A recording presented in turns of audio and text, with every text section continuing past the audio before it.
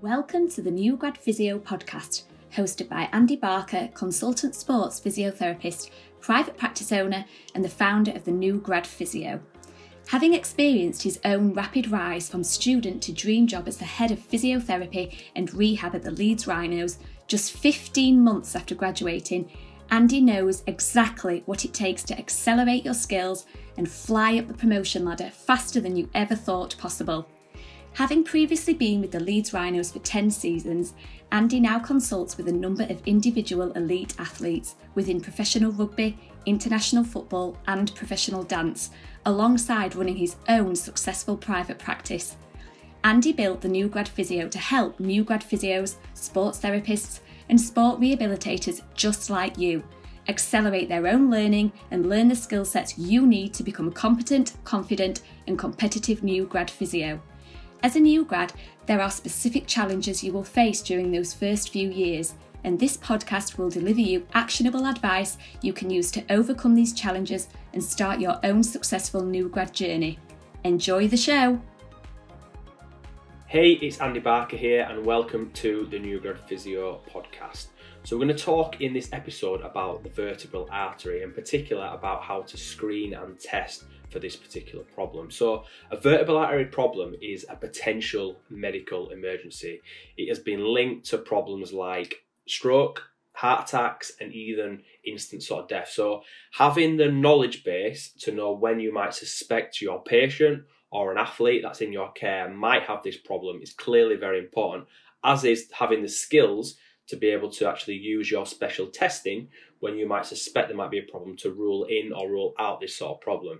If your patient or your athlete has this sort of problem, this is a problem that you need to be referring on, immediately to where you need to someone who can deal with this problem, because obviously the consequences of, say, missing something like this could potentially be obviously fatal and obviously give your patients a big sort of problem.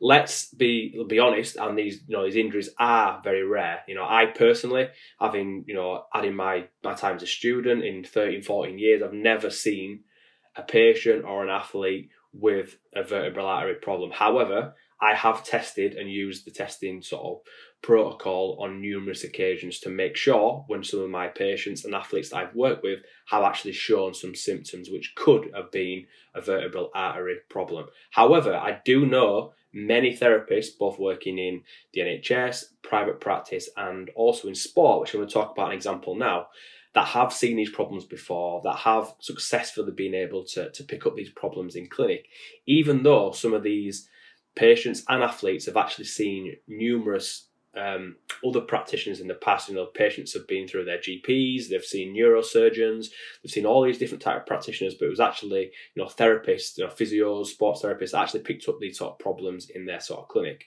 One such story sort of sticks out massively in my mind, and this is a physio that I know really well from my days working in sport and in particular rugby. And he once told me of this player that he'd been working with, and he'd basically suffered a pretty routine concussion. And I say routine because in rugby, obviously that's nothing sort of new. However, the symptoms and the progression of his symptoms didn't really fit a sort of pattern that you would sort of expect. So again, with concussion, sometimes it's not a linear progression of injury and a linear, progression of sort of symptoms, and symptoms can be up and down. But this particular case, just didn't sort of fit any sort of pattern whatsoever. It was so really erratic, and this therapist was, a bit concerned about this, and he just wasn't quite happy with how the patient or his sort of player at the time was actually progressing. So what he did was he got some advanced concussion tests done. He went to see a sort of neurologist, a concussion specialist, but nothing untoward was really found upon these sort of assessments and tests. And prior to this, going to see these specialists, he'd gone through this player's sort of screening. When he joined the club, you do sort of a full sort of medical in a sort of sports setting, and he'd reviewed this, and he'd gone through this with a fine-tooth comb with the player and asked him about all his past medical history, and even having done this for a second time, the player denied any previous sort of head or neck trauma or any sort of problems like this sort of in the past. And it actually took the therapist to get in contact with the player's previous clubs to actually get to the bottom of actually what was going on. So this player was actually from Australia, so he's from overseas. So that took a little bit of time to get hold of contact details and get informed, of their, these clubs. And then as it came to light, what had actually happened was he'd actually had a vertebral artery problem in the past. He'd not actually just had a vertebral artery problem. He'd actually dissected one of his vertebral arteries, during a tackle 7 years previously. So not only it wasn't really a problem or a dysfunction, he'd actually ruptured the full artery on one side of his neck. Obviously, something that nearly killed him. And if it wasn't for the quick identification by the actual medical staff at the game at the time, and those that, when he got to sort of A&E back in Australia, he could have quite easily have obviously lost his life. So it goes, and I've had, not probably as extreme as this, but rugby players in particular are quite strange animals. But, obviously this player had somehow forgotten about this, this incident. How, I do not know, or I didn't think it was that important, even though, it would have no doubt killed him if it hadn't been picked up as early as it was. So this obviously made sense then to the therapist about the concussion and why some of his symptoms have actually been erratic. And he actually had some vertebral testing done, which actually tested out his vertebral artery, and actually did find that, the percentage of blood flow in that previously dissected vertebral artery, even though it had been repaired, was slightly less than the other side. And again, given that he had a brain injury, a concussion injury, and the vertebral artery supplies blood to the brain, again, that then fit the story about what was going on, and obviously shed some light as to why his recovery from concussion was so prolonged and also was quite erratic. What I'm going to do in this podcast is highlight some of the main information that you need to know about the vertebral artery, and also how to test for a patient with a possible vertebral artery dysfunction. Before we do that, it's obviously really important to understand a little bit more about the vertebral artery and actually what it does. So the vertebral artery is the main artery of the neck. We have vertebral artery either side of the neck, and as the name suggests, it is an artery that supplies blood from the vertebrae actually to the brain. So the artery itself is a branch from the subclavian artery, and it passes up through the transverse process of the 6 cervical vertebrae, so C6. It passes upwards and behind C1 or the atlas before it actually enters into the brain, and actually joins up with the vertebral artery on the opposite side to form the basilar artery. So the artery itself, the vertebral artery, can actually be divided into 4 sections, but the vertebral artery test is not going to help you to determine which particular section of the artery is a problem, if there is one. It's just that there's a problem there in the vertebral artery. Hope you are enjoying today's episode so far. Just wanted to take a break and make sure you haven't missed out on Andy's latest free resource, 5 steps to fast track your new grad physio career. It will show you 5 simple steps you need to accelerate your learning and career as a new grad physio. It is packed full of clinical and non-clinical advice, including the missing career skill university didn't teach you, that is stopping you getting better job roles, more opportunities and better pay as a new grad physio. It's Andy's most downloaded resource, and you can get it completely free just by visiting newgradphysio.com. So, make sure you check it out. Now, let's get back to the podcast.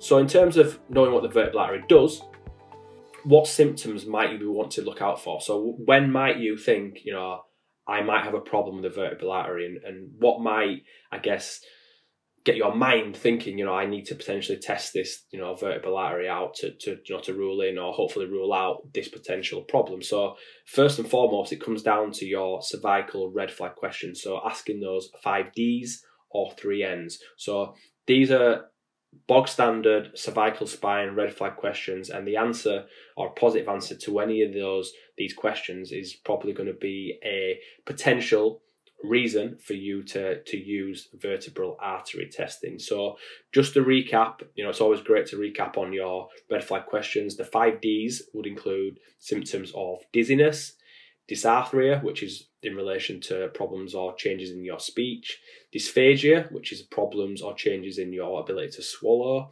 drop attacks, or syncope. That's obviously another name for that, or diplopia, which obviously is a problem in terms of your vision. The three N's refer to nausea, nystagmus, and numbness. So nausea, a feeling of sickness. Nystagmus is that involuntary eye movement, or numbness, whether that's centrally or on the peripheral sort of limbs.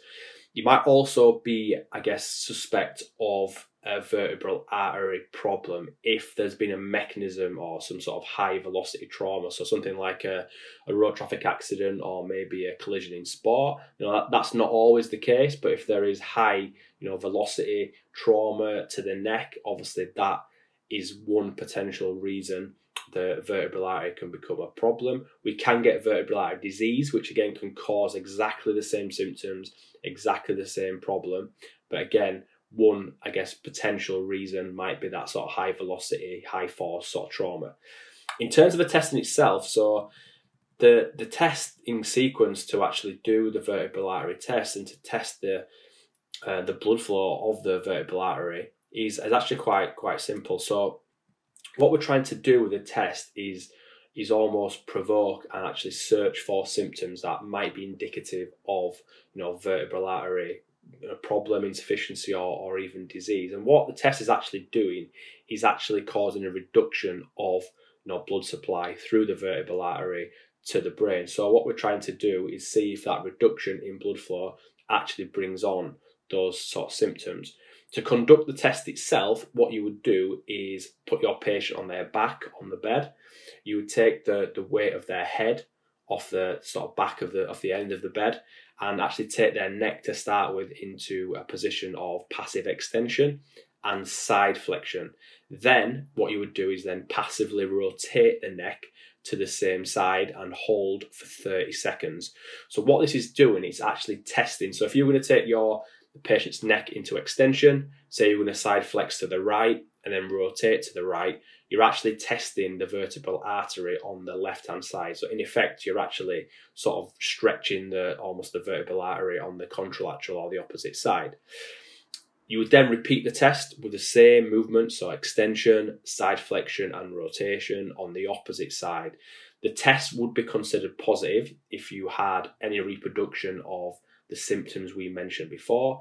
Additionally, you might get dropping of the arms, a feeling of, loss of balance, but if they're in this position, obviously supine, that's probably going to be less of an issue. If they get some involuntary or sort of strange movement of the hands, quite often this will be sort of pronation of the hands.